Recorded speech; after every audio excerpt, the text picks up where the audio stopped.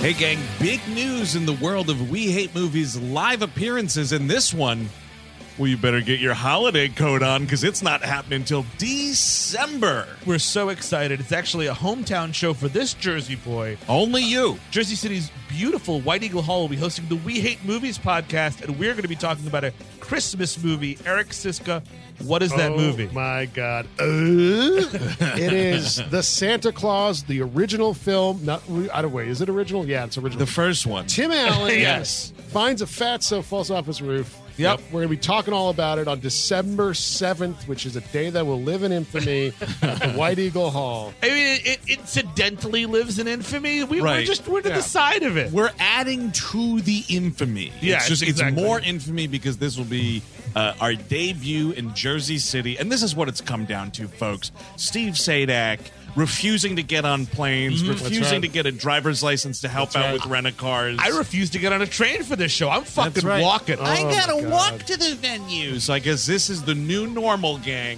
Only wherever Steve's legs can carry him. But it's an awesome venue, and it's really close to the train. If you're in the city, or if you want to drive in from Pennsylvania, wherever, Right, the PATH train's not too far, right? Path train's a stone's throw away. A Eric. stone's throw, folks. Come on out to the White Eagle Hall. That's right. Tickets are on sale now, so get them in advance. Get them fast. This is going to be a popular show. December 7th, White Eagle Hall, Jersey City, New Jersey.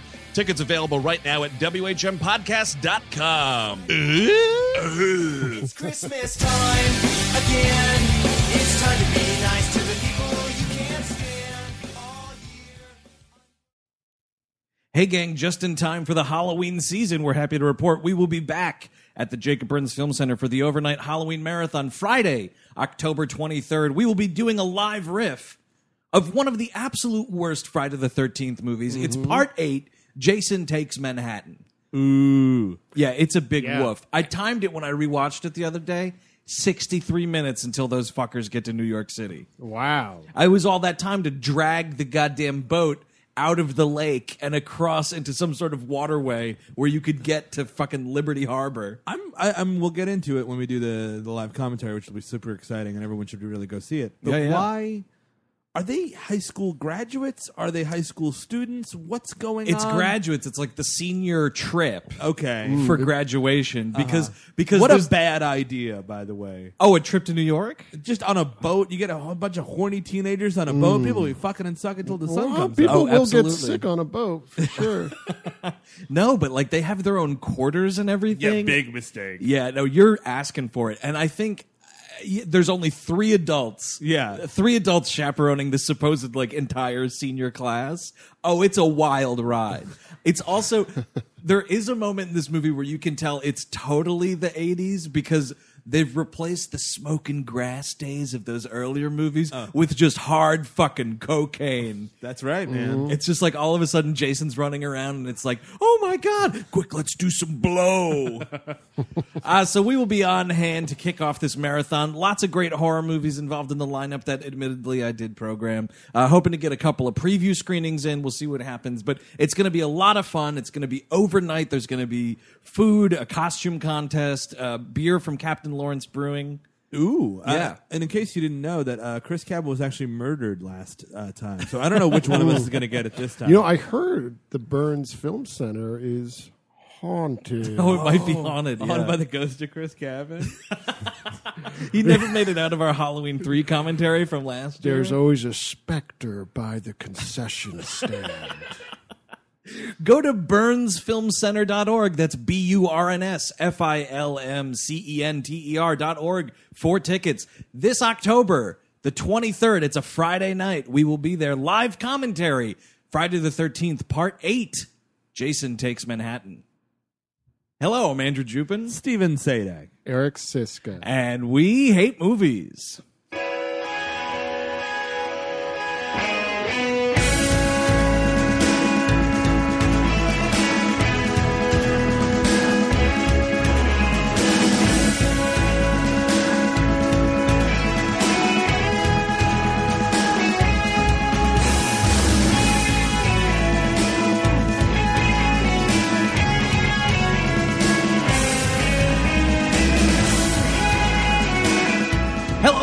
Welcome to We Hate Movies on the Sideshow Network. Thank you for tuning in. As always, this is the third week, man. That time's already flying by, of our listener request month. This episode comes to us from Charles in Minnesota, who had this to say. Hey guys, this is Charles from Richfield, Minnesota, and I want to recommend The Deadpool. This is the last movie of the Dirty Harry franchise. It has Jim Carrey as a strung-out rock star, Liam Neeson as a B-movie horror producer, Guns N' Roses extras, killer RC cars, and of course Clint Eastwood as Dirty Harry. What's not to like? So that's my recommendation, and I hope you appreciate it. Bye. So here we go. It's The Deadpool from 1988, directed by a guy hilariously named Buddy Van Horn. Up front, I want to say this about this movie. He kills 11 people, one of which he shoots in the back. Our hero, ladies and gentlemen. There are so many moments in this movie where it's like, you could just arrest them. Yes, now. yes. Like he disarms people, and then he's just like, now that nobody's looking, I'm going to murder you. Well, especially the ending, he is very Jason Voorhees. He really is. Speaking of fucking Friday the 13th. Exactly. Jason Voorhees in a sweater vest. Jason takes downtown San Francisco. Oh, my mother dropped me in a lake when I was young. Those campers weren't watching. Then I had to start taking out the trash. Those campers are also slinging weed as far as I can tell. AKA getting the death penalty. My blood's boiling over this one. These lousy campers. He's sort of like a Judge Dredd. Yes. Oh, he's the law in Yeah. San Francisco. Do not worry about it. And his captain, who's your standard beleaguered captain, Who is, this guy has received a promotion. He's in other movies. Oh yeah, I guess of this franchise. Word of warning: I've never seen a Dirty Harry movie other than this one, so I might not know if there were There's references not to the like other a ones. lot of callbacks. It's mainly that guy, as far as I can tell. So it's fine. Eric, have you seen them all? First and last, a nice little sandwich. A couple of those sequels are pretty good. Sudden Impact, not bad. But Actually, I Yeah. bought a 4-pack of the Dirty Harry movies like months ago, planning to watch it, and then you were like, "Oh, the Deadpool was called in. We should totally do it." I was like, "Awesome! I got that at home."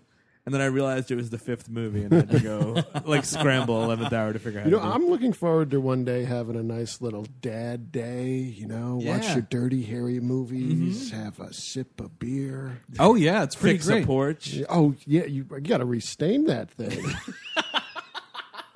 I did that a couple of years ago because I got this series on a Blu-ray box set for Christmas one time. Oh, you got all 5, huh? I do have all 5 of them in one location. Okay. Good for And you. one night I sat down and I watched the first 3 in a row, just sipping back on some Springsteens. It was a real American red steak evening. It wasn't half bad. But this is the 5th movie, man. This is 5 years after the previous one, and I believe 17 years after that original Dirty Harry. It's weird because it feels like a TV movie. It feels Yeah. like Murder, She Wrote the movie or Diagnosis Murder the movie. And they would do those. Well, because this is also it's a weird there's a serial killer going around and we're seeing him do the murders much like a horror movie. Yeah. But because of that, it gives it that shitty movie of the week feel. And also it doesn't help that the land of the movie, these murders are all taking place in and around the set of a shitty horror movie. Yep. Because this makes it feel like Dirty Harry meets Scream 3. Is what I gotta go on the set of Stab the movie. It's like when the Flintstones met the Jetsons. Yeah, totally. Where's our Jay and Silent Bob cameo? Oh no, my new partner is that incompetent nitwit Dewey. He's always bumbling around. He's got a penchant for getting stabbed in the back. This is the only movie of its kind I can recall where one of the red herrings is a gross ponytail. right. Because we start off this movie with It's clearly a lunatic, like in an apartment. He's got a bunch of clippings of things all over the walls Yeah. and whatnot. He's watching the news. He's writing angry letters, like the whole thing. And you see the dude like looking out over the bay or, wherever he's looking. And you just see like in highlight this gross ponytail. And it's like, okay, viewers, recall that ponytail when it comes up later in the movie. That was the guy writing these letters. It's also a little ponytail. It's Yeah. like because Liam Neeson is right. These people have like these two guys that have this ponytail, right? Yes. They have short hair and then they have that ponytail, but I don't think it's really a rat tail. I think it's like a mullet that you tie up. It's entirely possible because it's too big to be a rat tail because Yeah. it's about as thick as a garden hose. But when you say ponytail, I think of a bigger tail than what this guy has. But it's not small enough to be that rat You're tail. right. I think it's just a tied back mullet, which is disgusting. It's I guess maybe it's a dog tail kind of. I think canine for sure. It does look like something that could be hanging off the back of a golden retriever. But it's like really obviously they both clipped it on. You know what I mean? They both have Yes. like normal haircuts and they just kind of clipped a right. extension on the like back. those Padawan braids. Oh God. Were Remember those that? fake? Yeah. They have. They to clipped be. them on. No like one- if you, no was it one's like wearing getting like a red belt or something in martial arts? Oh no! I mean, You I have think your it's tail? in the mythos, it's real. Like Obi-Wan had it, but oh. Ewan McGregor said, "Go fuck yourself." Yeah. What a bad design choice, that rat tail in Oh those yeah. prequels. There's a lot of bad design choices in those prequels. Because it's a top knot, which is like fine and like, Right. oh wow, Jedi's are like samurai, George Lucas. We get it. Yep. And then you get that rat tail going too. It's like two ponytails. Yeah. And you know what? A samurai wouldn't have a fucking disgusting rat tail. No. So then, after this whole like I'm writing letters to the post office or whatever's going on, we meet up with Harry Callahan. He's just driving down the street. His first line in this movie is "Get off my ass." Yep, and it's just, that sets up like all you need to know. Like he's officially an old curmudgeon-y man. I just wish it was him driving this entire movie, like that movie Locke, and he's like, "Oh, what is this guy doing?" That movie Locke would be much more interesting if he was just like a surly police detective getting followed by the mafia. This guy can't even merge right. Better kill him. Way to use your turn signal, you dangerous driver. Oh, obviously it was a woman. Obviously, and he's like slamming the steering wheel. That turning signal's turn into your own grave. I'm killing bad drivers now because I'm medically insane. So yeah, it's a mafia hit. The movie is starting out with a mafia hit. Because we've learned that apparently Harry Callahan has put away some big mob muckety muck named Gennaro. Yep, generic Gennaro. San Gennaro. It's an Gennaro feast. This is the guy that started it. But yeah, so Harry Callahan testified against this guy. Got put him away for life or whatever it is. Harry Callahan didn't kill somebody, so congratulations on that. Yeah, that's the one you don't get in a movie when he's just doing like actual police work and not semi-vigilante rampages. That's what's happening between the movies. Yeah, he's just acting like a normal cop. Oh no, the cameras are on me. Better start killing. Like he doesn't even carry around that big Magnum gun, Right. Until the cameras are rolling. Oh, the cameras are on. Better come out of retirement, Lucille. Oh, the cameras are off. Better kill this paperwork. Takes out the biggest pen you've ever seen. Oh, it's called the Bic Magnum. Which actually, that's Four funny. different colors in it. The murderer at the beginning of this movie, when we get the information about Callahan testifying, and this guy's like, "Oh, okay, I'll add Harry Callahan to my to-kill list." He's got like this gold pen. It's the nicest pen I've ever seen in my life. It's clearly a gift. Yeah. It's not something you would splurge for yourself. Well, dude, if you are making like your ultimate like to-kill list, you're gonna use a nice pen. He's using yellow legal paper, which like I could take or leave, but that pen is gorgeous, and he whipped it out for just such an occasion. So he gets run off the road by these mafiosos, and they like do the same thing that all the mafiosos do, is wildly shoot with machine guns and not aim. They're like stormtroopers. Yes, I thought the exact same thing. It's like they're just shooting every part of his car where he isn't. It's a good thing that I've got all the metachlorians. They can't shoot a Skywalker. My blood's full of this space cancer. Darth Vader's my uncle.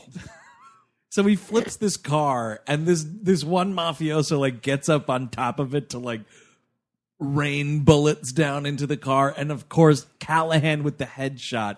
And here comes some of the most inappropriate music you'll ever hear, because you see the back of this dude's head blow out, and it's just like,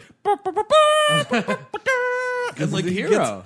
but it's like this. It's also like back to work. wistful hero music mixed with like 80s electronic beats. The music in this movie is all over the fucking place because it's like all of that weird 80s sounding music, and then because it's a Clint Eastwood movie, you've got just a little bit of jazz trumpet flown in here and there.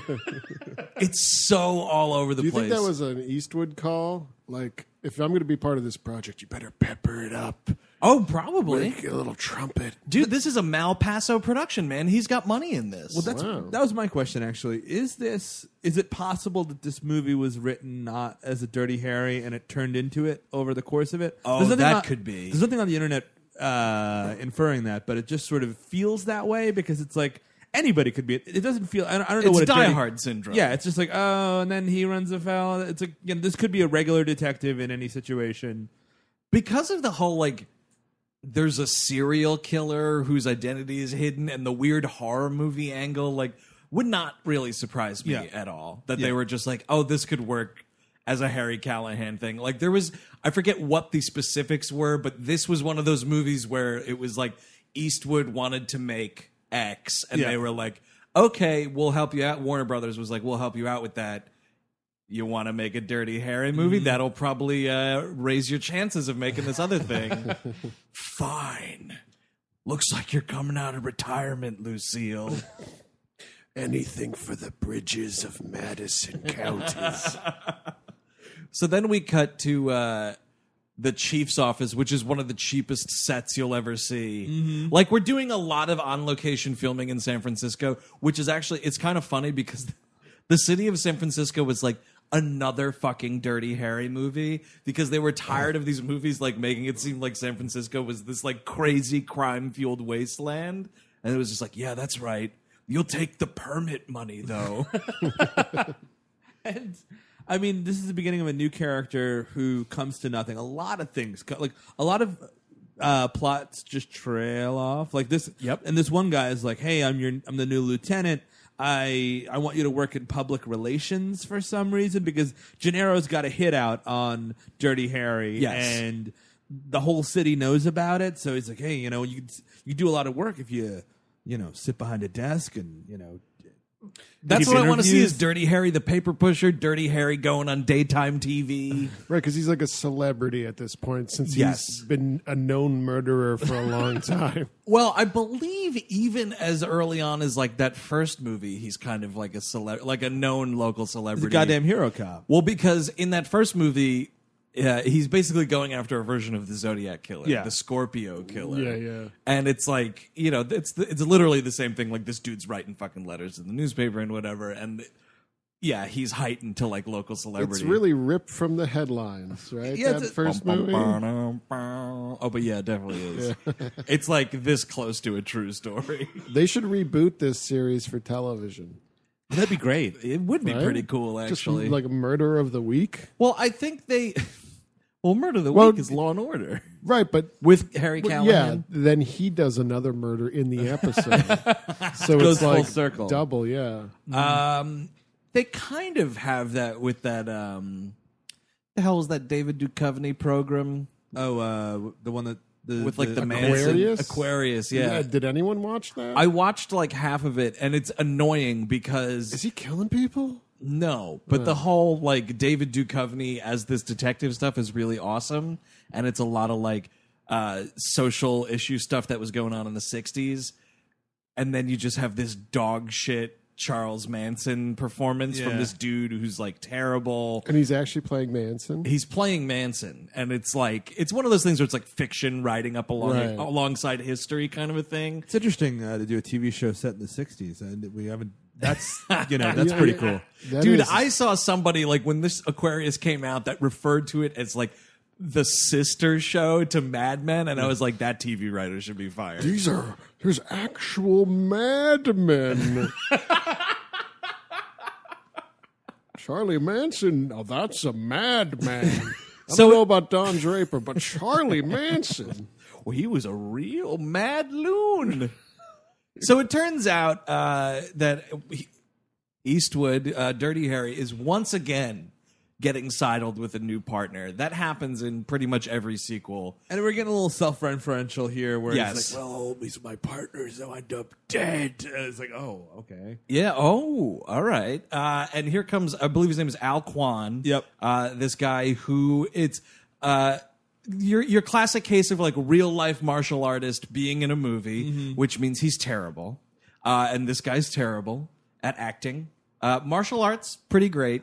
But this is like comic relief territory, this guy. But it's also, I didn't know he was a martial artist, and I just thought he was like a nice, affable, Asian American actor. And then all of a sudden in the middle, I'm like, oh, does he have to do martial arts? Does he really? Like, because he doesn't, they don't bring it up like, oh, this is Al Kwan, or, He's our martial arts detective. Exactly. He's like, not only is he good behind the wheel, but man, can that guy do a high kick? Look out for it. Not only is he good at the target range, you should see him operate these nunchucks. When they start giving his backstory, they just start cramming it in, man, because it's just like one of 9 subplots in this movie. Dude, I think it's a feature film version of a TV backdoor pilot.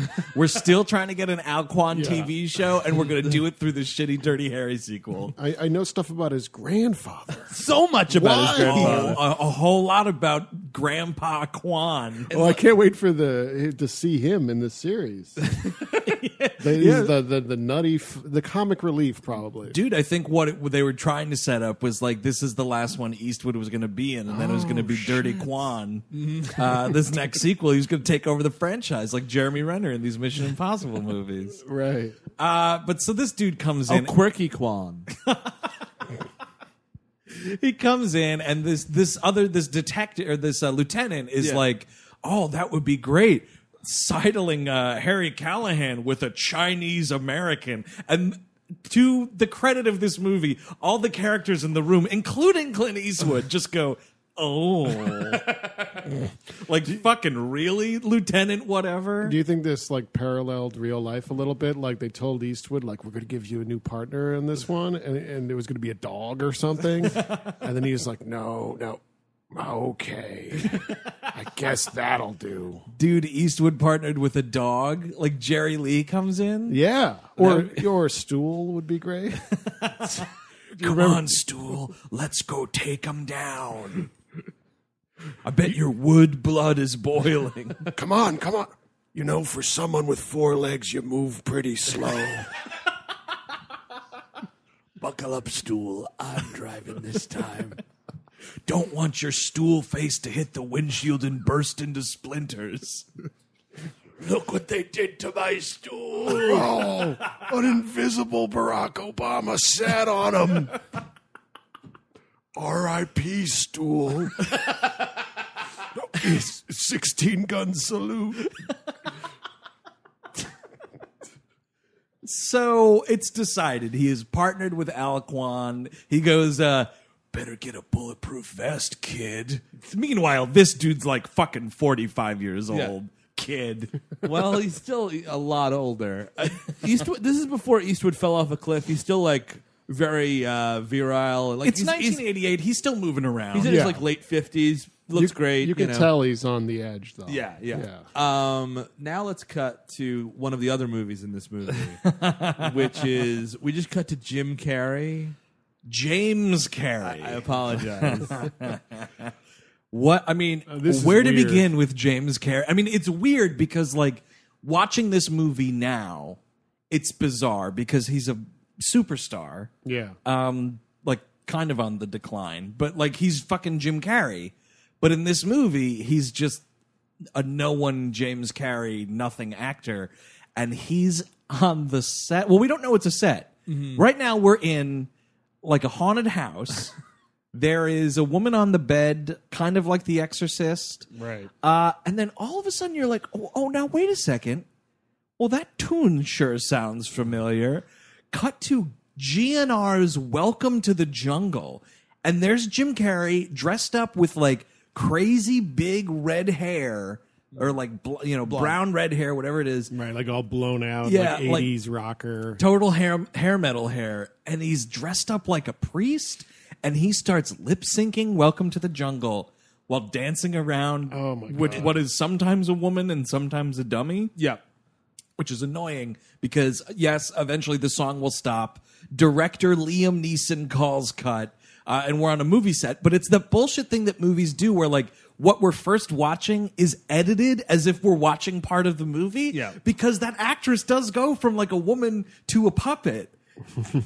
Like, inside this Right. thing that's Yeah. supposedly being filmed in real time. So already it's a gigantic, stupid continuity error. And Maybe he's when we were watching Jim Carrey mug, there was like some sort of apparatus that swapped out the actress and the puppet. It's like, I could do it all in one take. We just build a pulley system. Jim Carrey. This is the birth of Jim Carreying on screen. He's Jim Carreying on. In this. Yeah, it's like a Riddler dance. It is it's a precursor to the Riddler, honestly. Yeah. And well, he's doing all of his signature faces. I'm surprised he didn't do the arm over the shoulder thing. I was Just find a way to get that going. I was You know shocked what's he didn't weird? talk out of his ass. Did you say like arm over the shoulder thing? And I know exactly what you're Yeah, talking yeah, about. that And does. yeah, obviously the ass talking, which maybe that hit the cutting room floor. Eastwood was just like, Nobody's talking out of asses in this movie but me. Who is this clown? It's great because in this is my question. He plays a rocker / actor named Johnny Squares, and it comes to pass that he's only doing this movie because his agent made him, and blah blah blah. There's like a music video tie-in to the movie. Which is- question mark. what Liam, this is what's, I would never see this movie that they're making. Yes. This haunted blood motel or whatever. Hotel it's Satan. Yes, Hotel Satan. Excuse me. Yeah. First of all, the title like that, I'm staying away. Oh, I'm into it. But. Yeah, I'm kind of into Well, this. but what Liam Neeson says, though, is that the producers thought it would be a good idea for this music video to happen inside the movie. So you go Yeah. to the theater to see Hotel Satan, and all of a sudden the movie stops dead for this music video inside the movie. Yeah, it's a musical. And make no mistake about it, gentle listener, this movie wants you to believe that the song Welcome to the Jungle was written and produced by Johnny Squares, and he is the one singing it in this movie. Guns N' Roses exists in this movie as background character actors at 2 scenes. But as far as this movie's concerned, Welcome to the Jungle is a fucking Johnny Squares original piece. I've fallen into an alternate reality. Like, right? This is a parallel timeline. Yeah. Yeah, where's John Rhys Davies? You got to slide. What? Some immigrants talking back to me. Better kill them. But I'm with you. Christianity's on trial. Goodbye. Come on, Lucille, let's get him. That fat immigrant's talking shit. See if you could slide your way around this bullet, fatso. I was thinking about music videos in movies. Yeah. Maybe it's kind of like at the end of Robin Hood, Prince of Thieves, when they have that Bryan Adams music video, which like totally destroys any reality that had Yeah. happened. Isn't that at least over credits? It's or over. no? It's over credits, but Okay. it's still a little bit weird. But Because it's still like, yeah, it's like a dance at their wedding at the end. It's like you got, what was it, like King Richard the Lionheart hearing this being like, yes, that's a Ooh, good what- tool. What a rocking good love ballad. Ooh, the bards today are very good. Is that now? I might be getting confused with Prince of Thieves and It's Men Sean- in Tights. Sean It's Sean Connery, Connery. It's yeah. not Patrick Stewart. Patrick Patrick Stewart Stewart's is Men in Tights. Okay, yes. I'm pretty sure. But Yes, now that- I'm confused. Because it's one of those things where like you need to like fade to black and like have a music video that has nothing to do with it. You Yeah. know what I mean? If you're going to do that. Well, it's like I was just reminded of another even weirder one. Remember the one in Look Who's Talking Now with the French baby rapper? Well, that one's bizarre. And it's like man. the kids are in this dollhouse, and Kirstie Alley and John Travolta like wake up because they hear a ruckus, and the ruckus is coming from the dollhouse. That video is fucking crazy, and that's right at the end of the movie. Like it's like directed by whoever, and then we get right into this little French baby rapper. and there's no credits either, so it's like it's stopping the credits. Dead stop. I just remembered that Friar Tuck breaks the fourth wall in the end of that movie too. Does he? Is he really? Yeah, he like looks at the camera and he's like, "Oh, isn't that a fun movie?" Don't worry, everybody. It was all a fun movie. Jim Carrey's kind of breaking the fourth wall in this music video because he's like supposed to be mugging for Liam Neeson's camera, but it's Clint Eastwood's camera or Buddy Van Horn's camera. Excuse me. So it stops. Like Liam Neeson calls cut, and he's like, "You're out of sync, Johnny." In comes this ponytail, and everybody's like, "Oh." But he's doing this like British, like really like highfalutin, like high talking thing. Like he's actually Yeah. doing a character in this. Well, movie. he's. Lest we forget, this character is an artiste. Like this guy is carrying himself, at least on the set, because later in the movie he trashes all of his own work. But like on the set, this guy is carrying himself like he's making some high art here. Yeah. He's a real Wes Craven type, actually, when you think about it. Very intellectually stimulating guy, like, but we're still making horror movies. Well, that's the weird thing. They show a reel of his movies later, and it like there's no style to it. It's like some of it's Dario Argento, some of it's definitely Cronenberg. There's like a baby being born kind of a scene. I thought, and I was trying to look through my notes here because I seriously thought this was just, I thought it was just clips from other like existing movies. Oh, are they? Because I think one of them is a clip from The Pack. Oh, really? Really? Yeah, the Joe Don Baker Island of Wild I Dogs think movie. that might have been episode like 4 Three. of We Hate Movies. Yeah, so go to the WHMpodcast.com and click on our episodes tab for that one. But no, I was like, wait a minute, I think that's The Pack. I thought it was like a Cujo ripoff, like a pastiche. But I guess it's sort I've of fallen into another alternate reality. Peter Swan directed all these movies now. John Rhys Davies got me a device to run away from all of the Muslims. And when I say got me a device, I mean I killed it. I killed him and I lifted it off his fat body. Was it a wristwatch in that show?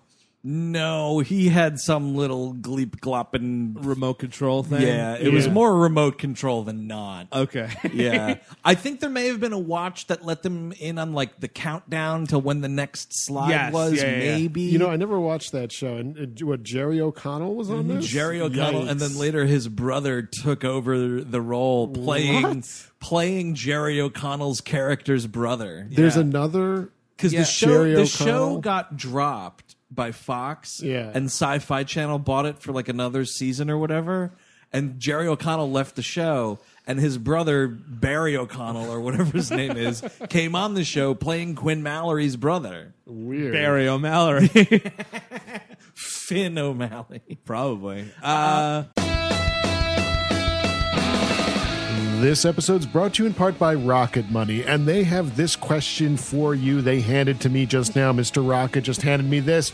Do you know how much your subscriptions really cost? Most Americans think they pay around $80 a month on subscription services, but the actual total is closer to $200. If you don't know exactly how much you're spending every month, you need Rocket Money. Rocket Money is a personal finance app that finds and cancels your unwanted subscriptions, monitors your spending, and helps you lower your bills all in one place. And with Rocket Money, you could lower those bills without resorting to having bean dinners every day of the week. You know, you have those bean dinners to try to save some few bucks, but if you were monitoring your spending with Rocket Money, you didn't necessarily need to eat every bean dinner. So find out what all the fuss is about. You know, over 80% of people have subscriptions they forgot about, like the Stars app. Don't get me started. You don't have to go through all the back end of the website anymore. You don't have to call customer service. Rocket Money helps you manage all your finances in one place as well and categorizes everything. It's easy to keep track of a whole budget. Even I can do it, and I got rocks in my head. So find out what 3 million people have already done. They've taken the Rocket, folks. Stop throwing the money away.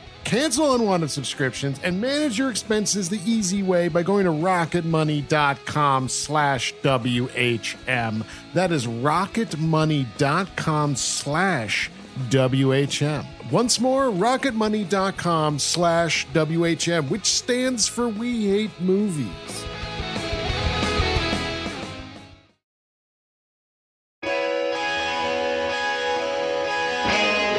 This show is sponsored by BetterHelp. You know, my 20s, while being a lot of fun, a lot of the time, were pretty rough. I wasn't exactly rolling in dough. I lived at home until I was about 25, and for most of it, I didn't have this show or you lovely people in my life. I just kind of drifted around without direction and didn't know where to voice that. Then I started to get my crap together one piece at a time, and the last piece, which didn't come until my early 30s, was therapy. And man, I wish it came along sooner. Ever since I started sitting down with a licensed therapist, I've had a place to voice my insecurities and try to fashion plans to help me achieve my goals. So that's why I'm thrilled we're sponsored by BetterHelp. If you're thinking of starting therapy, give BetterHelp a try. It's entirely online, and it's designed to be flexible, convenient, and suited to meet your schedule. Just fill out a brief questionnaire to get matched with a licensed therapist, and the good thing is you can switch therapists at any time for no additional charge. Let therapy be your map with BetterHelp.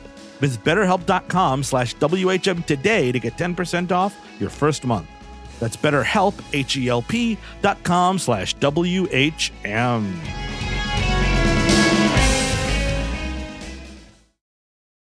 So we're getting in this fight. It's like Jim Carrey's like, why don't we do something original and creative? I'm working with this shit-ass fucking director, man. Well, because the doll does do an Exorcist head spin. Oh, which it is- absolutely does. Right, yeah, and Jim Carrey actually calls it out as being an Exorcist ripoff. And then- Peter Swan's offended. Dude, this is where Liam Neeson, well, this character is just like, it's not stealing, it's a homage. And I'm like, shut The up. way he says it is Homage, nuts. dude. That's a hard H.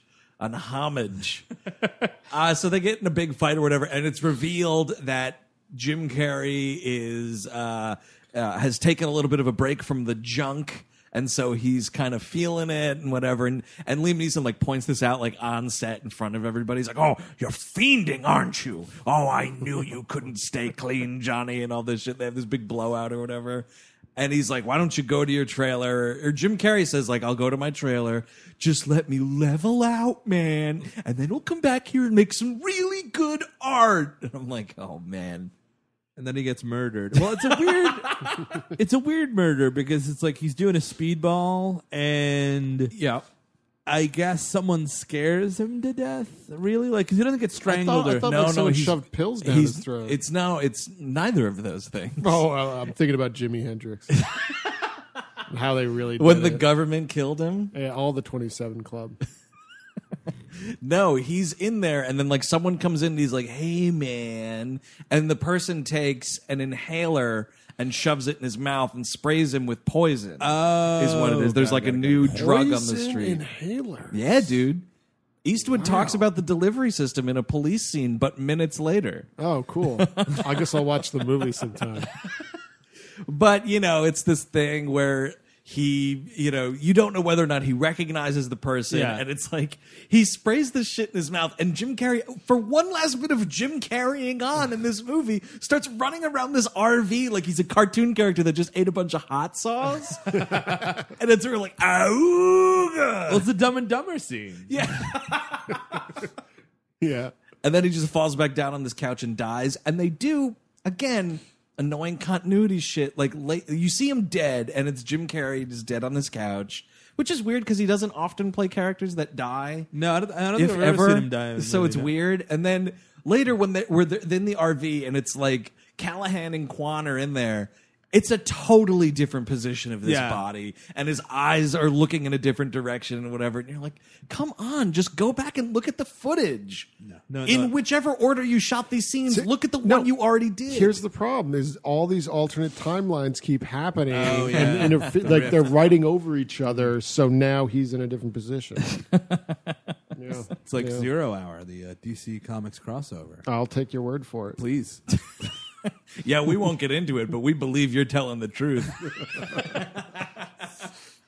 So we're at this crime scene. It's now a crime scene, and Quan and Callahan are there. And this is where Al Quan starts in with the fucking jokes, because he's like, wow, I never knew moving to Homicide would get me to meet celebrities. And fucking Eastwood's just like, You're not going to get his damn signature, his autograph. or whatever.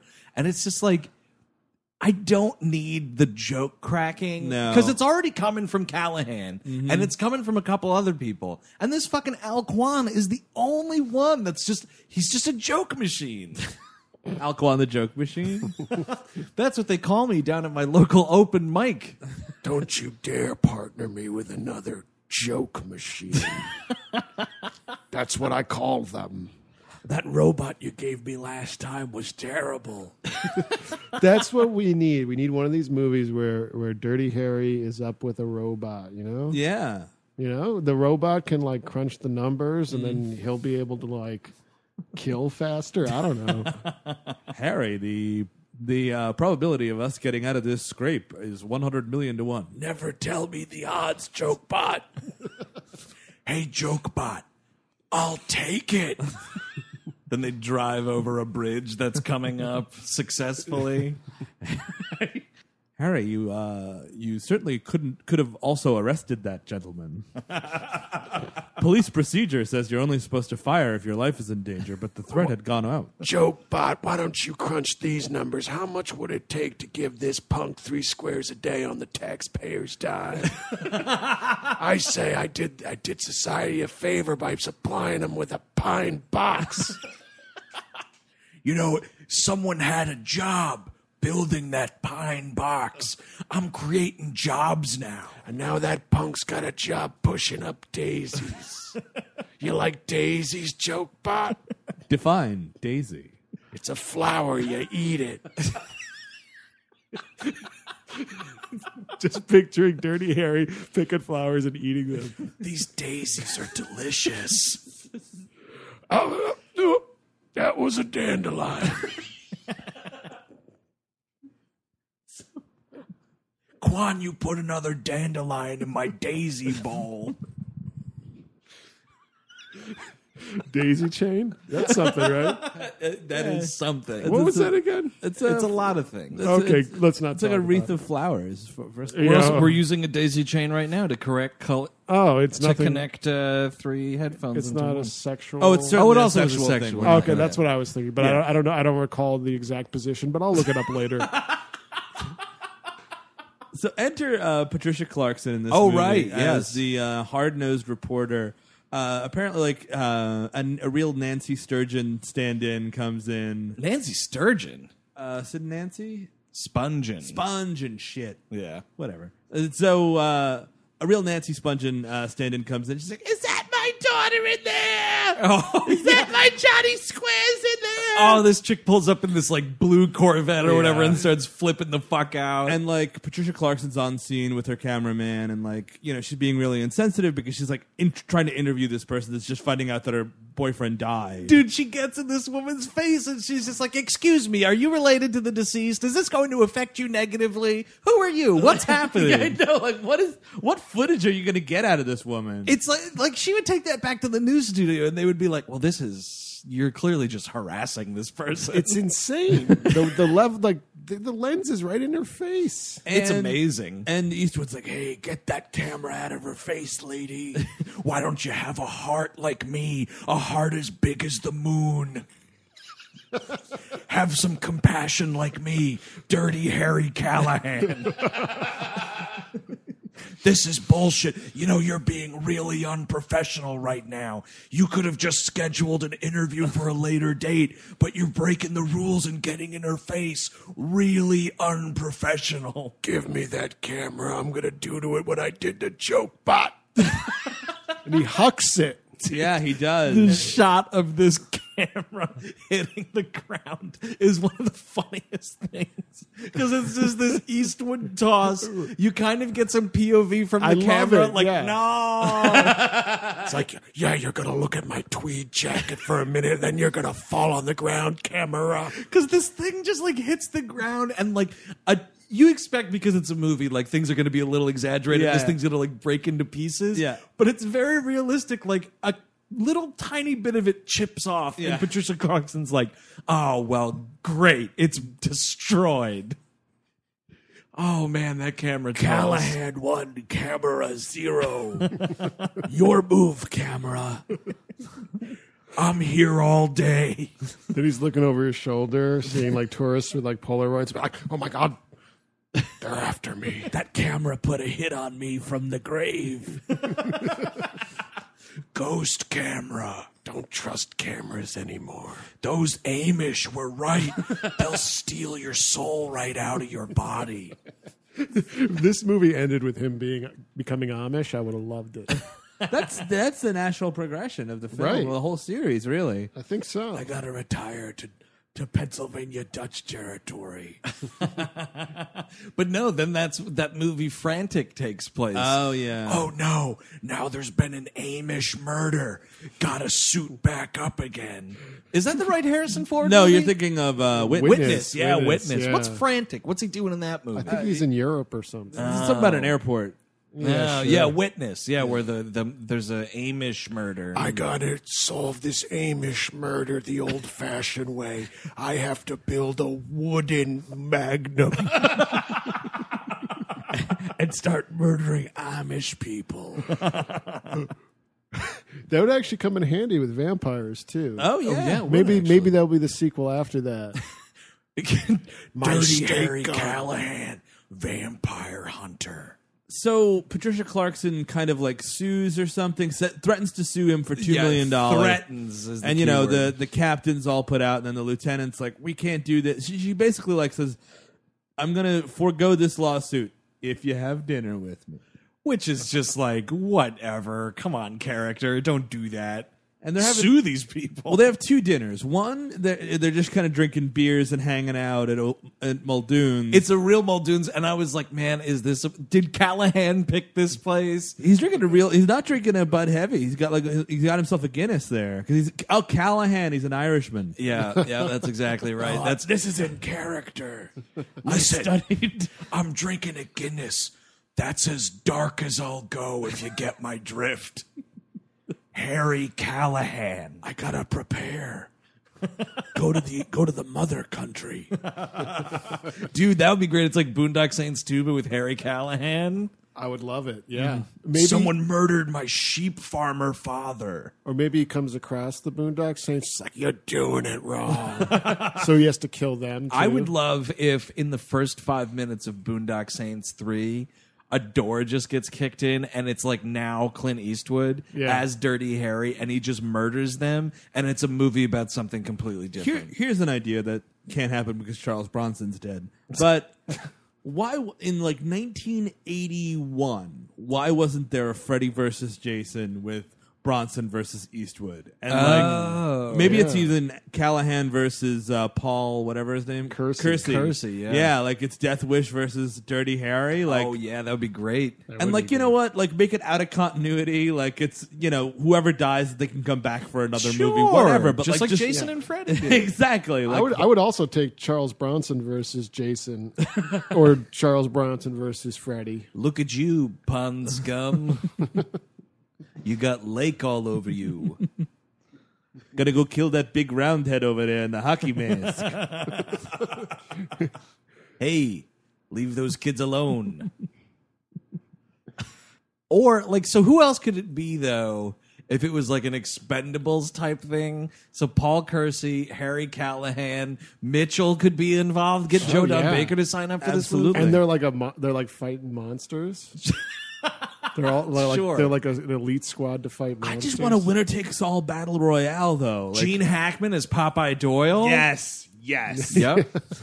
Guaranteed. That's a good fucking Get police Serpico rumble. in there. Yeah. Oh yeah. Oh yeah.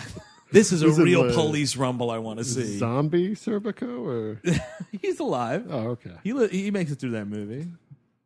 Frank Serpico, the real person, is still alive, I think. Oh Yeah, he is. really? He moved to Vermont. Mm-hmm. Get out of the filthy city. He'd had enough. Because Eric, the thing about the end of Serpico is Serpico still loses because he realizes that no matter what, no matter who he takes down, no matter how much corruption he snuffs out, there's always going to be somebody else. Sounds like a pussy to me. I always assumed that it just caught up with him. Oh no, that's what the movie is. It's Harry Callahan, Paul Kersey, and Popeye Doyle chase down Serpico to kill him. Bad mouth in the department. He's giving us all a bad name. They're all on the take. Yeah. Mm-hmm. I see. That's the thing is, I don't like Callahan doesn't play by the rules, but he also would not be taking bribes. There is one of these sequels where he takes down a ring of corrupt cops. Oh, that's fun. because these cops are like taking it upon themselves to just actually do like Death Wish type stuff and just murder these criminals. And he's like, Boys, you're taking the fun out of it. You're a bit on my corner, if you know what I mean. Hey, guys, it's all about the thrill of the hunt. So this first dinner kind of comes to nothing. because she wants to do a profile. and he's like, No fucking way. No dice, lady. I'm taking this Guinness to go. Dude, if he just carried a glass of beer out of the bar. I'll bring this back tomorrow, Laura. And the bartender's like, it's okay, you're in here every day. I mean, so there's like 6 movies going on, right? It's a lot to juggle in like a 95-minute movie. The next movie we get is it's more of a Death Wish or sorry, more of a Dirty Harry thing, which is a holdup at a Chinese restaurant. They're in Chinatown. Yep. This is when Quan is just like trying to get as much backstory as he can in 80 seconds or less. Go, and he's Dude, like, it is- I used to be in gangs. I used to be in a triad, and my grandfather is actually really superstitious. And what else happened? What else is Chinese? Because then a dude gets shot through a window. He would have kept going with Chinese accolades, but a dude gets shot through a window. And this is somehow a dude gets shot through the window, and Callahan's like, "Oh, I got a good zinger for this." So he kind of like sneaks in as opposed to like busting in or calling for backup. He's like, Hey, Quan, you do legitimate police stuff. I got a really good zinger. and he's sitting next to this terrified woman somehow in the restaurant seconds he later, sneaks into this thing like a cartoon character. and he's just sitting there at the table. He's like, Hey, I read your fortune cookie. You're shit out of luck. and he blows this guy away. just Obviously. straight murders this dude. You're shit out of luck. Blam town. Not like freeze. I'm the police. You're under arrest. Yeah, totally does not identify himself. That guy dies not knowing who murdered him. It's just like it's just some guy at the restaurant shot him. He's going down to hell. Like, what was with that one-liner? Fortune cookie. I don't even remember the end of it. Oh, fuck. And then so like there's all these the dudes in this gang look like a bunch of beach bums. Yeah. And they're all just like trying to take him out, and he's shooting people into fish tanks left and right in this scene. And it just so happens, and then this is when we find out we've not learned that Quan does martial arts, but one guy gets away and Harry's Yeah. chasing after him. You think it's going to be a Dirty Harry chase, but like Quan just kicks his ass, and again, pretty sweet martial art moves. Yep. He's like, Hey, that's pretty cool. Yeah, he goes because like he references a line that the lieutenant had earlier in the movie about like the whole like teaming him with a Chinese American would be good for the morale of the department or whatever it is. And he comes up to him and he's like, Wow, it appears teaming me with a Chinese American is good for the department's public image. and like taps him on the shoulder and walks away. And Quan's just like, did you see what I did back there? Did you see? I took that guy down with my bare hands and my feet. To be fair, I didn't fucking shoot 3 dudes in the face. that guy's still alive. Now we could find out who they were working for, what they were doing. exactly. Now we could do some actual police work. No dice. we find out that the guy that got killed in the restaurant, just incidentally, right? There's no larger scheme here. Happened to be one of the Yeah. producers of the movie that had the production accountant. okay, who had the death list in his pocket. Right. So let's explain the Deadpool now. Yes. So they've discovered that a bunch of people, Liam Neeson included, on the production team of Hotel Satan. Jesus, that sounds so dumb. They have really cool production jackets, and I kind of want one. Yeah, I was eyeing that. Yeah. Ooh, those nice little satin crew jackets. Because you know what it is? It's the sick, like, snap button. It's a shiny jacket, too. Oh, man. with a nice deep embroider on the back. Right, I that had a says jacket Hotel like that Satan. that was Chicago Bulls, man. That's It's pretty a cool. shiny starter jacket. It was great. Wow, a Knicks fan. With, I know. It was, well, yeah, everybody loved Jordan to a degree. Sure, you got to course, play that game yeah. back in the 90s. But the Deadpool Yes. is everybody got together and said, "Hey, as a fun game, let's write out celebrities and who we think are going to die in the next year or next time." And an interesting twist of this is that they're only local Bay Area celebrities or like people that are in the Bay Area. So like Liam Neeson, the whole thing is Liam Neeson has Jim Carrey's character's name, Johnny Squares, on his list. Yes. So he was like, well, Johnny Squares is going to be in the Bay Area for a couple months shooting my film. Better put him on here. And he put Harry Callahan as well Yes. because and when confronted about it. By the way, Patricia Clarkson puts this together. Yep. They just find a list in his pocket, in this dead guy's pocket, and Eastwood's like, "Weird. Sure wish I didn't kill anybody. I could have asked a question." The only thing he thinks he solves is at one point Al Quan's like, look what they wrote next to Johnny Square's name, R.I.P. And he goes, Hey, Quan, R.I.P. Rest in peace. and I was like, yep, you cracked it, Callahan. like a Very fucking good. Nazi code breaker. You did it. Oh, that would have been great. Him in the Imitation Game. I just cracked Enigma. Get out of my fucking face, Benedict Cumberbatch. If you get my drift. H.H. Heil Hitler. Get the machines running, boys. Jokebot, get on it. I would just love it if like Al Quan or Jokebot or anybody in the vicinity was just like, yeah, we fucking know what rest in peace is. You're this star detective. Rest in peace is the only thing you've solved. The world's greatest detective. Everyone always wanted him to play the old Batman, right? Oh yeah, The, I'm Dark one of those Knight people. Returns. Where But was yeah- that supposed to be? No, it just was always a rumor, like, oh, that'd be such a cool idea, especially Right. when Eastwood was still doing it. You know, The Frank Miller one, Dark Knight Returns, Yes. right? Like everyone was like, "Oh, it'd be great to get Eastwood to Oh, play yeah, that." that would have been cool. so it's way too R.I.P. now. Rest in peace. I mean, Eastwood's still alive. No, I mean I meant that opportunity. Yes, is dead. yes. Clint Eastwood's still alive, directing movies nobody wants to see. But the weird, again, Patricia. So there's this list, and there's no like, Hey, Quan, you want to, like, go to a coffee shop and talk about what this might mean?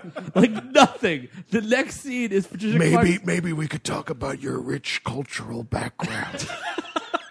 You could pepper that in, and I could tell you about all my ex-wives. Hey, Quan, you know what's been keeping me up at night? Not knowing literally everything about your grandfather. So let's get back to that over lunch. Or maybe talk about this case or whatever, which they never ever do. Nope. No. He's just like, well, eventually this will play it. Hey, Quan, stop with the books. Eventually this will play itself out in a mano-a-mano situation, and me and Lucille will take it over. Lucille does my thinking for me. So yeah, Patricia Clarkson like breaks the news about the Deadpool, and he's like, Oh, wow, that's a pretty good detail. so then they There's question. a scene. Yeah, there's a scene of him watching television, being like, Oh, that's what it is.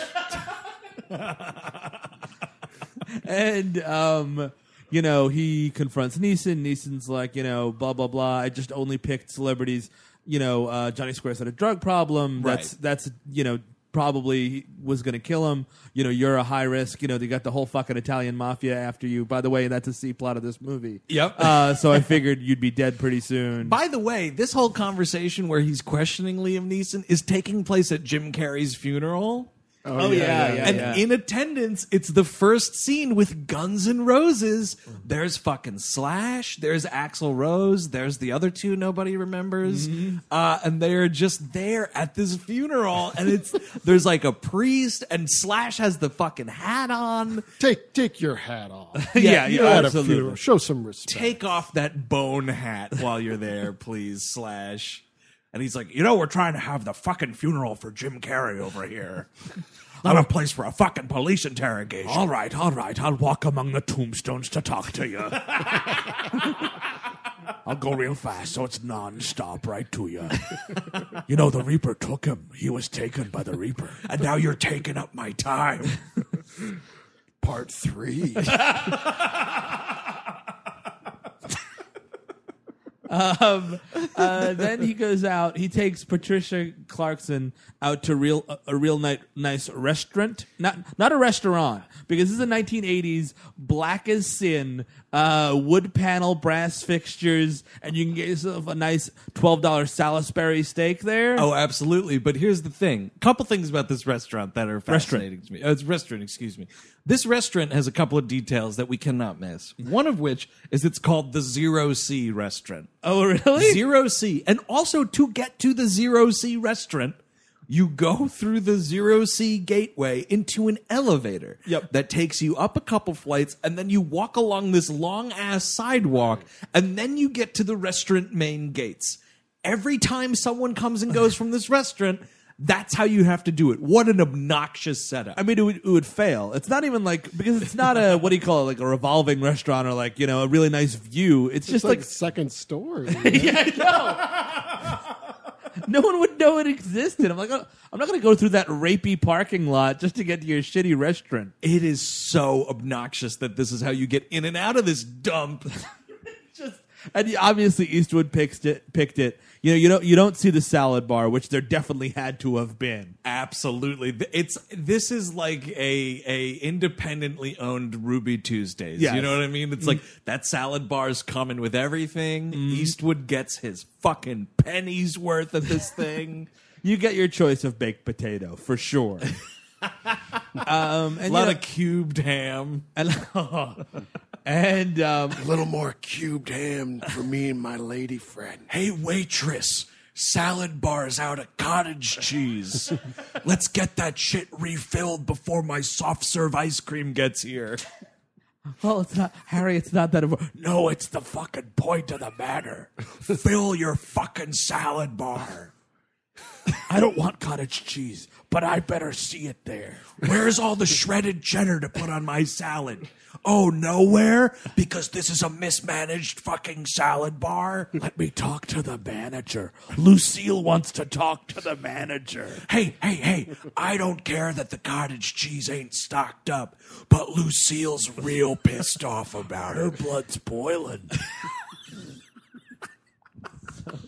I mean, this whole scene is just a prelude to, one, a scene where two guys like say, hey, it's Harry Callahan. They follow him out to the parking lot. And you're like, oh shit, here it comes. Yeah. And he's like, hey man, and he pulls out this Magnum and puts it under this guy's throat, and in a Herculean show of restraint, doesn't blow this guy away, right? And he's like, no. My God, I'm gonna kill him. I'm gonna kill him. Oh my God, I'm gonna kill him. Someone talked to me in public, in front of my lady friend, whilst we were both digesting. Holy fuck, I didn't kill him. Somebody call Guinness. I didn't fucking kill him. Oh, it's another alternate timeline. One where I'm not an unhinged, murderous cop. And of course, he's like, hey, I just wanted your autograph because I think you're such an awesome cop. And here's the thing. These two gentlemen, you're clearly both two 45-year-old mustachioed guys asking for autographs. This is a one-way train to Loser Town. Give me a fucking break. And it's not like Johnny Squares. It's a local cop. Yeah. Even if he is a hero cop, come on. And it's just this whole thing about, oh, yeah, we're just so glad you stood up to Gennaro. There's some good people in this town standing up to this scum or whatever. And he's like, You got no idea how close you just came to having your brains painted all over the front of Zero C Restaurant's door. There's a timeline that's coexisting with this one where I murdered you. The problem was I had 3 steaks for dinner, so I was a little slow on the draw. Had I not just finished all 3 of those steaks at Ruby Tuesday's Endless Steak Tuesdays, yeah, I know when to come here. You'd be dead, buddy. I would have been more filled if that pain in the ass had remembered to fill the goddamn fucking cottage cheese bucket at the salad bar. Boy, my blood's still boiling from that. So they walk away, and Patricia Clarkson's like, "Oh, that was fun when you pulled out a gun on nobody for no reason." She's like, "You're getting your 15 minutes, Callahan." And the other guy's like, "Oh man, better change my shorts." Yeah, wow, I was just talking to this hero cop, and he made me shit my fucking pants. That's your autograph, buddy. Hey, save them drawers. There's my John Hancock for you. It's also great because it's 1988, and I guess that phrase of 15 minutes of fame wasn't that famous yet. So Patricia Clarkson had to say, Andy Warhol says everyone's famous for 15. Just has to go through the whole lineage of That's it. right, Missy. You better cite your sources when you talk to me. Hey, I know Andy Warhol. I'm a cop, not a fucking caveman. I know my Warhol quotes. So they get into this elevator, and obviously the mafia starts shooting it up like nobody's business. They're like 2 floors down, 100 meters away. I could do this with my fucking eyes closed. Yes. It's unbelievable that they lived through this. And also these exposed elevators in movies. Yeah, you're asking for it. Yeah. Dude, you never go to the Zero C Restaurant. It's a death trap. But it's great because they're firing, and they both drop to the floor, and he's covering her. And clearly, if I'm firing at this thing, I'm like, oh, wait, they jumped down, and I'm shooting at nothing right now. because Let it's a me totally- save my bullet. It's a see-through elevator. Exactly. You know what's going on. And they're just they're reloading and loading and loading again. It's outrageous. I mean, this scene goes on, and it's like more bullet holes. Patty Clarkson is screaming, screaming, and Eastwood's just like, Can we get on with the movie, please? My metachlorians won't allow them to shoot me. I'm bulletproof. And they come out, he comes out, because again, they have to reload again because they've used 6 clips on this dude on nothing, and they both get blown away. It's like as many bullets as they took to get Sonny Corleone on the causeway. This is one of the ones he shoots on the back, right? Yeah, It's just like, you've exhausted all your bullets. I've used the force to deflect them. He gets this isn't a back one. It's for some reason. I think one of them runs and he shoots them. no, that's in the car scene. Oh, beginning. forgive me. One of the mafia guys tries to run away. Okay, yeah. But it's fucking hilarious because they try to get to the getaway car and Eastwood like fires and this guy goes to open the door and it's like, unlock the fucking door, Jerry! And he turns around and Eastwood blows this guy away, but then the second dude gets away. Again, He only murders arrest- one person in this scene. Arrest that guy. Yes. Shoot him in the leg. Don't you shoot doing kill shots every time. Yeah, well, it's not like it's not like he's shooting in the chest because he's not a good marksman. It's headshots every time. Oh yeah, it's amazing. He's getting him right in the noggin. I've lived through the zombie apocalypse. It's literally just me and Lucille left. Cut off the head or destroy the brain. That would be a great TV show too. Dirty yeah. Harry just in the zombie apocalypse. Fear the walking Callahans. It's from the zombies' perspective. Hey, anybody see a point to this show? No? All right, just asking. Continue to fear the Walking Dead. I mean, we'll see, but fucking whatever. Yeah. Now we cut to prison. Oh yeah, we got to take a trip to. Well, I guess it wouldn't be Alcatraz. No. I wish it was though. They closed it That's down. that's a pretty good Eastwood movie. Oh yeah, I'm escaping from Alcatraz using a spoon and my grit. And these clothes I lifted. so yeah, we go to this prison. He goes to this big bruiser guy and he's like, Hey, want a carton of cigarettes? he's like, sure. all you gotta do is stand when I talks to this guy. And he goes up to him, and he goes on this long-ass mailman metaphor, and he takes this shit for a walk. Oh, Because yeah. he goes up to Gennaro, and he's like, look, Gennaro, it's gotta end with the killing. You nearly took out my lady friend and destroyed my favorite way to get to my favorite restaurant. No one can get to that restaurant now that the elevator's broken. Look, I get it, Gennaro. I was pissed off they didn't fill up the cottage cheese too, but no reason to go shooting up my favorite dining establishment. So he's like, all right, right now you become the mailman. And he's like, what the fuck are you talking about? And he's like, you're the mailman because every week I'm going to send a letter to my big buddy over there. And if I take care of his mother and take care of his parking tickets. And then if he don't get none of those letters because something befalls me, guess what happens? He's going to go talk to you because you're the mailman and you need to refund his stamps. And there better not be a long line. And he's going to expect tracking information. I love it that like this whole system of like I'm going to mail you letters addressed to this dude, Yes. and you have to deliver them. But if your guys kill me and he doesn't get a letter, he's gonna murder your ass. Isn't there also a thing here where they're like, and he's in here for cannibalism. Oh yeah, And he's like, if he doesn't get my letter, he's gonna eat you. He's gonna bite you up. He's going to start chowing down on you like me at that buffet.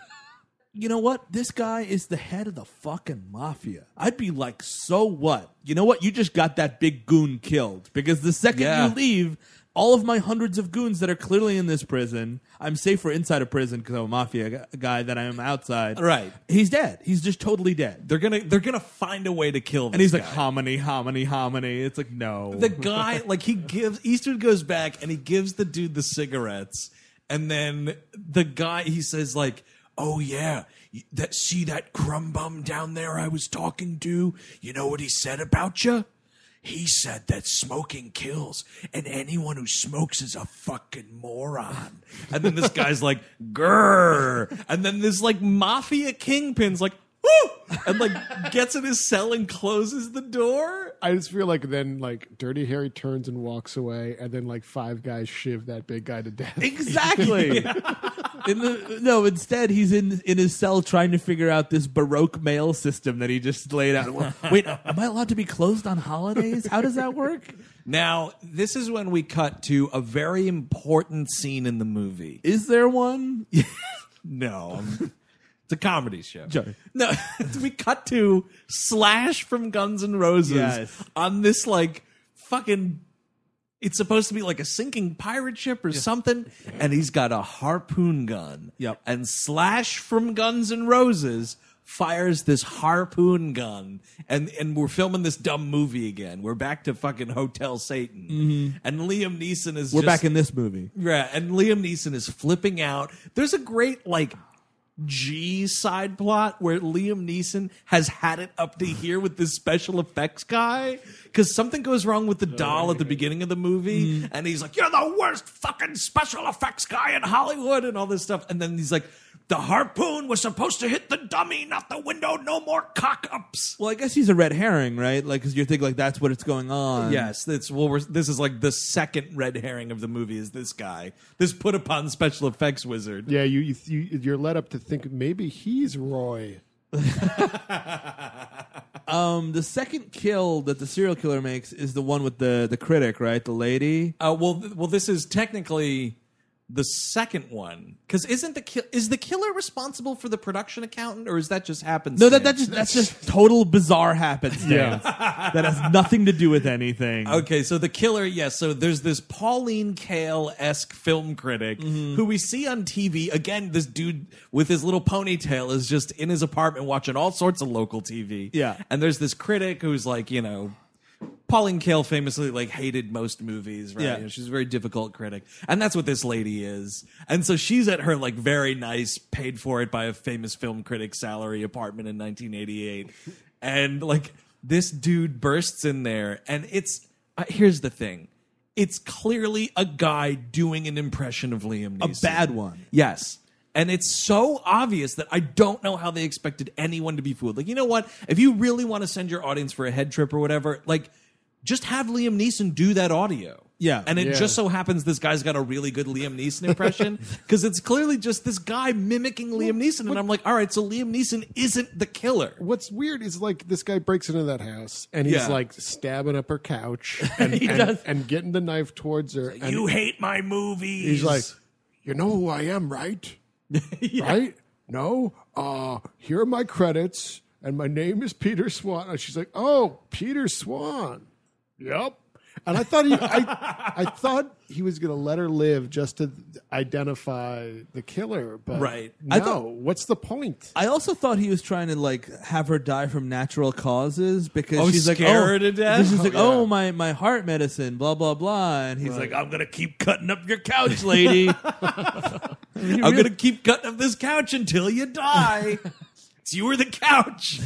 But he stabs her to death, right? Oh, yeah, she's brutally murdered. And it's this weird, like, to your point, the whole red herring thing, it's always problematic in movies like this. If you're going to do a red herring, you need Yeah. 3 legitimate actors. Yes. And one of them turns out to be the killer, and the other guy turns out to be the real red herring. In this movie, it's Liam Neeson, total legitimate actor, But it's 1988, so no one, like, really knows him either. but he's third billed in the movie. Right, right, so, right. So he's been in stuff, but Yeah. at the same time, like, it winds up being nobody. At the end of the movie, it's like, oh, wait, guess what? It was somebody you never saw before. It's a 6th guy. Yeah, Yeah. it's totally inconsequential, which is bullshit with this kind of storytelling. And you know, honestly, I'd rather it just be Liam Neeson at the end of the day. Like, Sure. Then he's fighting Harry Callahan at the end, and that's something I could almost watch. Like, do you think this was a thing where, like, maybe the script, like, said it one way, and Yeah. then it was like, no, we'll change it. It's going to be so out of left field. The audience is going to be so surprised or something. But it's not. You can only surprise me with somebody that I've been introduced to and care about. Right. If it was Quan, I'd be like, holy shit, Quan was the guy the whole time. Wow, that's really unbelievable, actually. It's literally unbelievable. Or maybe somehow tie in the mafia. That'd be nice. Heaven forbid Yeah. we tie some of these threads together. The mafia loves gambling. Deadpool's a gamble. Yeah, it's yeah. kind of a gamble, sure. They You never never lay know out who's going to die. They never lay out what the stakes are as far as No, the it's game is concerned. I want to because this is like big Hollywood money in here. Either that or it's a sex game. Oh, that could be What's like prize? the winner and the loser, like Daisy chain. first place and last place after Daisy Chain. Yes. Another thing missing from that salad bar was daisies. How could you have a salad without a little floral effervescence? So, all right, let's cut to the third act of this movie. We do see the special effects guy buy a motorized car, and that comes to nothing. Like, is that what is that? He's buying all sorts of like little things from like a hardware store.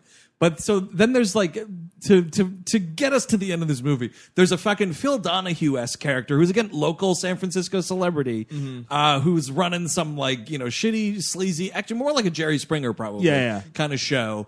And so then we see him like come out of his big mansion and he's like going to play tennis, and then this like little race car comes up as this guy he backs out of his driveway and then like is sitting in the middle of the road like slowly adjusting his mirror, and we see the killer like with this dumbass remote control car, and he drives it under Phil Donahue's car and blows it up, and this dude's murdered like the Dark Knight. What? Like this whole like the like it looks like a little like black Corvette or something. It's like a Yeah. little remote control car, but Yeah. apparently I can't see it in the scene, but there's like 15 sticks of C4 under it or something. Yeah, how much explosives could be in this little remote control car? It's amazing. It's a little remote control Yeah, it's a car toy that's car. able to take out an entire real car and a whole Phil Donahue. It's amazing, and so It's the full Donahue. I just got the full Donahue. Reminds me of that Batman the Animated Series episode, Beware the Gray Ghost. They stole that from this. which one is that? There's a guy with remote control cars that drive under people. That's the one with Adam West. Oh, interesting. It's a good one. Yeah, I think they also We used it in Grand Theft Auto. Doesn't it happen in Death Wish 5? Am I nuts? I remember a remote control might. car playing something in that, but I have to rewatch that whole series. Yeah, I don't know. So that happens. So like this, someone's Deadpool list is like getting people really checked off Yeah. here. Like the movie is leading us to believe more and more that it's Liam Neeson. R.I.P., which stands for Rest in Peace, Eric. I don't know. R.I.P. Rest in Oh, peace. wait. Oh, really? Yeah, I just cracked that myself. Oh, my God. All right. Yeah, I like to do a little bit of puzzle work on the side. There's a quick scene that means absolutely nothing in this movie where he's like, You mean most of them? Yeah. Well, this one especially because he's like, I think we have our guy. Oh, this is my favorite scene in the movie. And so they go downtown, and him and Quan get out of the car, and it's this Vietnam vet throwing gasoline all over himself. And he's like, I better be on the news, Mr. Luthor. I'm going to fucking light myself up. And so to talk this guy down, because he will only talk to a news person that he recognizes, Patty Clarkson has to go talk to this dude with Eastwood pretending to be a cameraman. He's a local celebrity. How do you not notice this? Exactly. It makes no sense.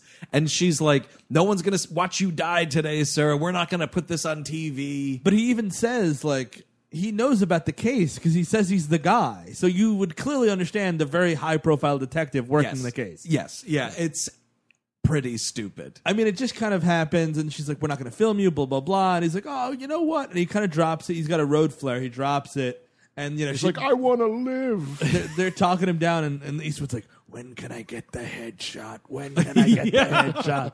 Wish I could have fit some bullets into this camera. Retrofitted Lucille to this camera. Action. But this guy bursts into flames. He bursts into flames because the gasoline trail like rolls Yeah. onto a flare. He's like got two flares and Yeah. drops one. It rolls. This dude sets on fire, and an amazing turn of events here. Eastwood just pushes Patty Clarkson to the ground and then jumps out of frame, and we cut.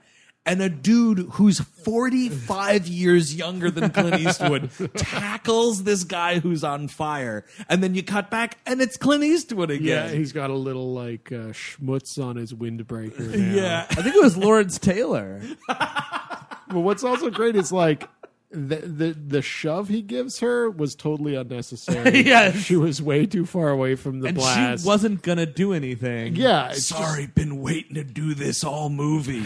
hoof. It's my fetish. I love to push women to the ground. And, I mean, again, that comes to nothing. It's absolutely It's got nothing to do with this movie. Because this is just a Murder, She Wrote episode with a couple of things peppered in. Well, like we're padding it to make it like an actual movie with stuff like the mafia thing. Yeah. Because like a few scenes later, he's being followed by some dudes. He beats the shit out of them. They're like, no, it's not what you think. It's not a hit. We're your mafia hired bodyguards. Because you know what? That conversation he had with Gennaro back in prison, it really fucking stuck. Yeah, now all the 5 families support Callahan and everything he does. It's ridiculous. And now I'm a member of the Costra Nostra. What is it? Cosa Nostra. That too. Look, we're going to agree to stay in the olive oil business. We're not going to be selling drugs. And Harry Callahan is officially the greatest man who has ever lived. Oh, and by the way, our boss that was pushed around in prison by a flat-foot cop, he still is our boss. He's still... Because that other guy, we totally had him murdered. So that threat he set up, totally invalid. absurd. It's very again, absurd. That's the only scene that they're like, hey, we're your bodyguard, which is actually kind of a fun little thing to call back ever. But Yeah, they have those never, guys like literally help out Callahan Yeah. at one point. or like get murdered by the other guy, like they, something like that. Do something besides take a punch. So the big scene, the famous scene of this movie is it's Harry Callahan's time to die. So the guy's like, hey, that radio car thing worked out pretty well. Yeah, worked out well the last time. Might as well repeat the method of murder, even though he never does that at any other time in this movie. Hey, Quan, you ever see the movie Bullet? You better buckle up. Nobody's wearing seatbelts in this No. scene, by the way. So it's a car. It's kind of it's a good car chase of. But one is a toy car. It's fucking stupid. Why? Yeah. Okay, so not only is this toy car loaded to the gills with explosives, it can also go. And this is not really an exaggeration, like 90 miles an hour. It's going as fast as Callahan's car because he pulls up and he sees this toy car, and Al Quan is just like, say, that's pretty silly. Time for a joke. And he's like, no, Quan, no joking. I've seen this before. Let's get the fuck out of here. Like, he puts it together because at the last blast scene, he's like, oh, looks like a tire from a toy car. R.I.P., rest in peace. They figured out a way to shrink down a real car. Some crazy scientist is after me. Dude, doesn't what I did Ant-Man to- take place in San Francisco? Yeah, You got that's- fucking Hank Pym on the case? Yeah. Shrunk that car down. Hank Pym is trying to get me. Oh, I'm going to beat the crap out of Michael Douglas at the end of this one. You just wait, Pym. I'm going to beat up your mad scientist ass. My blood's boiling. So they are running away from this toy car. But the amazing thing is this serial killer, who we learn is a schizophrenic nothing, This nobody. dude named Rook. Yeah, he is not only driving a real car to keep the toy car Yes. in range. Oh, yeah. But controlling the toy car loaded with explosive. This guy, I don't know he's a genius or what. He's a talented wheelman. I kept thinking that the stuntman or the special effects guy had to be riding shotgun. 'Cause not two people cannot do this. And that's another thing that movies like this would do, right? It's the old Scream thing. It's not a killer, it's killers kind of Yes. thing. So yeah, it's this dude Rook, and then yet the special effects wizard has to be there, right? He's got to be there. There's no way this dude is driving 90 miles an hour in a real car and also just using his thumb to do the same thing with a toy car. Texting while driving is dangerous. Driving while driving is even worse. Well, this guy does it. And so he corners him, and this is a bit of bullshit because Callahan tries to speed over the car after it's cornered, and this dude lets it blow, and only the front of the car explodes. Quan's got shrapnel in his chest. And Dirty Harry is totally fine. Again, Yes. impervious to How is any he not damage. dead? Yeah, it's Yeah. ridiculous. I think it's because he's got the metal exoskeleton from Skynet. Terminator? Yeah, he's a Terminator, I think. I'm also a Terminator. Turns out the joke bot was me. I'm T-45. 1845. I came back to 1845 to kill John Connor's great-great-grandfather, which I did, stopping that and ensuring the machines. But I just kind of hung around and have been a detective ever since. Yeah, I hung around until I met Doc Emmett Brown. And I shot him in the back over a matter of $80. Then I took his fancy train to the future. So this psychologist comes in, the end of Psycho, and explains multiple personality disorder. Yep. And he's just so this guy thinks that he's Liam Neeson and blah, blah, blah. Go get this, this big character, Rook. Everybody likes Rook, right? What? Yeah, it's just nobody. And Quan lives, by the way. He just, he gets some shrapnel, but he's like, oh, my partner gave me some pretty good advice about wearing a bulletproof vest. It just might save my life. Oh, well, isn't that great? Al Quan lives to see another day. He also got painted symbols on his body his grandfather did. Dude, there's so much about it. it. Did we see the grandfather at the end or no? No. I don't think so, no. Good time to get a nice little grandfather cameo. I would love it. We've been talking about him the whole fucking movie. We've been talking about him more than Rook. I want to see him in the background holding a cane, cheering. Good job. You did it. I agree, actually. Dirty Harry's like, Is that a weapon in his hand? He's raising a weapon. and he shoots him dead. Your grandfather tried to assassinate me with his cane, so I took him out with a clean headshot. I thought it was a blowgun with a poisonous dart. I was fighting Chun-Li in the street, and he was cheering in the background. So I threw him through a bunch of crates. And then I punched a car till it exploded. And then I kicked his head off. But in my defense, I thought he was Blanca. Your grandfather looks a little bit like Blanca. You can't hold that against me. Did he get that a lot before I murdered him? Looking like Blanca? Yo, I'm sorry, but he should have been wearing a shirt. Orange chest hair is only on 2 people, apparently. Your grandfather and the aforementioned Blanca. Look, no shirt, red chest hair, spewing lightning. I thought he was on bath salts. Didn't want him to fucking eat me. That Chun-Li's a real piece of shit. Just stays in the corner and kicks. I left that fight.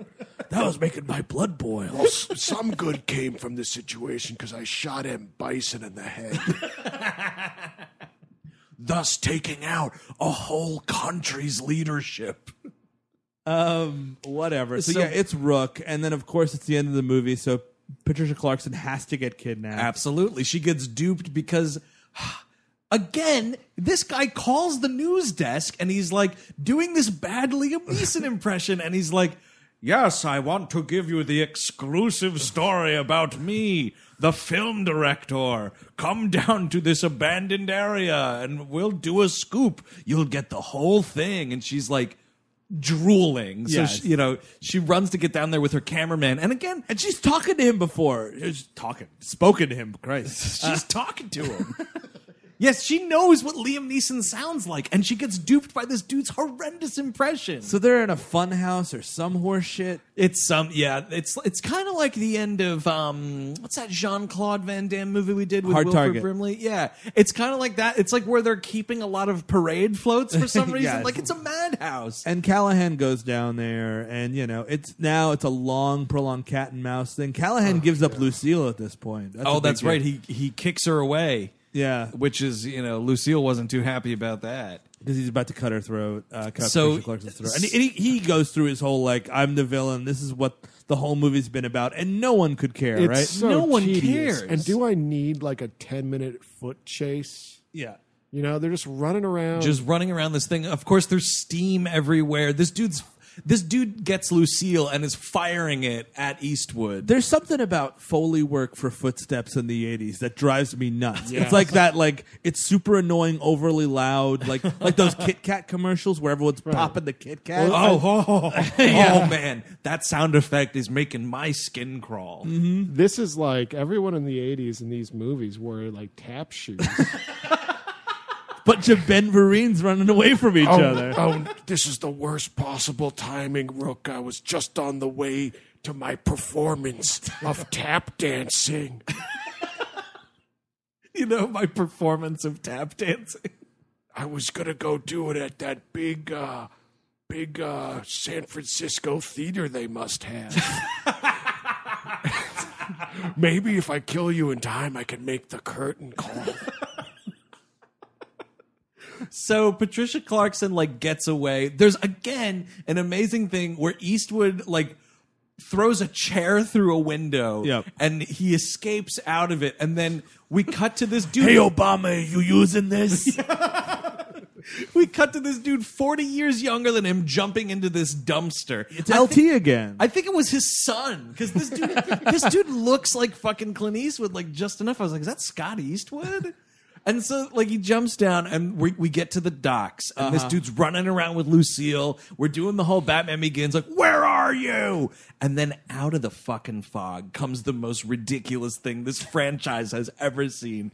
Here is Clint Eastwood holding this fucking harpoon gun that Slash had earlier in the movie. and he says, You're out of bullets. which means It's time to be arrested legally. Exactly. It's time to go to jail forever to pay for your crimes. It's time it's time for him to be a police officer. and maybe find out this guy's a serial killer. Chances are these aren't the only 5 people he's killed. So there's a bunch of Totally. unsolved murders that you could probably get him for. Oh, yeah. and Don't give closure, give closure to some grieving families. No, we're letting this thing launch and pinning this dude to a door. holy shit, this guy gets murdered. And of course, the cops finally come and they're like, where's the killer? He's like, He's hanging out back there. And by that I mean I ritualistically killed him. It's some cold-blooded shit because he does this. And if I do that, even as a hard-nosed detective or whatever, I'm like, holy fuck, like I really killed that guy. Yeah. He just slowly walks over, puts the harpoon gun against this shack, picks up Lucille off the ground, stares at this corpse dead in its cold eyeballs, and flips the gun around and puts it back in his pocket and walks away. also, you need to keep that gun there because that's what's going to Yeah, keep you out of the clink. Now Yep. it looks like you just shot this dude, like an unarmed guy. You can't. Yeah, it's shoot like there's unarmed guy. nothing on this guy. Like, what happened? Oh, yeah, don't worry about it. He stole my gun, so I had to use this harpoon gun. But we found your gun back on you. Yeah. Patty Clarkson will tell you the whole story. I'm just going to walk away from this crime scene. The two of them just walk off into the night together. Cue that fucking trumpet, by the way. And it's just like, just another night in the Bay City. And you're like, how are you walking away from this? This is fucking days of paperwork. Yes. Or at least 3 tribunals. And that's why there wasn't another movie, is because it's the rest of time he's been filling out paperwork. I just love that people saw this movie and still to this day are like, man, just one more Harry Callahan movie. And even Eastwood has said, like, that's the dumbest thing ever. Like, why would this guy still be a cop at pushing 90 years old, But it's like, why did you watch the Deadpool and you were like, yeah, I could go for another one? Clearly, this is out of gas. Liam Neeson just comes to nothing. He's just out of this movie. Yeah. He vanishes from the movie. Why don't, instead of one of the mafia scenes, have him get killed? You know what I mean? Like, that would be a great scene. Oh, fuck, we just lost our main suspect. Because, Liam yeah. Neeson's a main suspect through most of the movie. Or just cut to him and show him fade from existence. It's just like, another timeline has been elapsed. Son of a bitch. It's time to slide. Wasn't he in an alternate time? What was that movie where he's doing something? Liam Neeson? Yeah, like it's a movie where he doesn't know if he's real or Oh, not. Unknown. Unknown. That is a bullshit movie. He I never doesn't know saw if- it. Oh, he doesn't know if he's... No, it's one of amnesia those or something, right? It's one of those like you don't exist Yeah. kind of things. And he's like, no, my name is whoever. This is my wife. And the woman's like, what are you talking about? It's another perverted Lady Vanishes type movie. Right. Like, I never saw that person before. Like, that's what it, and it's fucking stupid. And the big the big like plot thing of the movie is someone has found a way to like genetically modify corn that's going to like help feed starving nations. And it's all like That's really corny. it's all a weird like stealing science movie. And I don't remember Right. how Liam Neeson's a part of it, but yeah, Unknown is what that Yeah, movie I is. saw it too. It's trash. Would anybody recommend the Deadpool? It's right on the cusp. Probably not. I need to watch. I do want to watch at least the first one, or and tweet at me and let me know which ones are worth watching. I've never seen any of them, so it's just a not. It's a little bit light, and it kind of comes. A lot of balls get dropped that I actually. Oh, yeah. There's a better movie of this movie that could have existed. Absolutely. Yeah, I'm in the no camp. I saw the first one and it was pretty good, but Yeah. I'm still not too crazy about these movies. But maybe there's some good ones in there too. Well, I would recommend the first one. I'd Yeah. recommend Sudden Impact is a good one. Right, okay. The Enforcer, that's also a good one. This one, I don't know. I mean, if you're a completist, like, Yeah. I would just watch all of them. Yeah. I would have accepted that 4-pack, in place of this 5-disc Blu-ray thing I have, because it's, you don't need this one. So this is definitely the weakest link. It's the absolute of the Daisy Chain. It's the absolute worst of the Dirty Harry Daisy Chain. Oh, you're making me hungry, guys.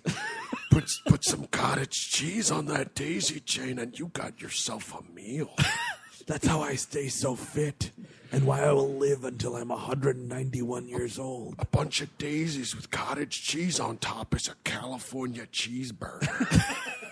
That's the Deadpool from 1988, directed by Buddy Van Horn. If you want to get a hold of us, check out our website, WHM Podcast, or find us on Sideshow.tv. Like us on Facebook and follow us on Twitter. We are at WHM Podcast. And of course, right into our mailbag, we all hate movies at gmail.com. Okay, clue for next week's episode. I'm going to say one of the greatest actors of all time. Just one of the greatest actors of all time. Yeah. Serpico? Yep. Next week on We Hate Movies, we're doing Serpico. So until then, when we're definitely talking about Serpico, I'm Andrew Jupin. Eric Sisko. Steven Sadak. Take it easy.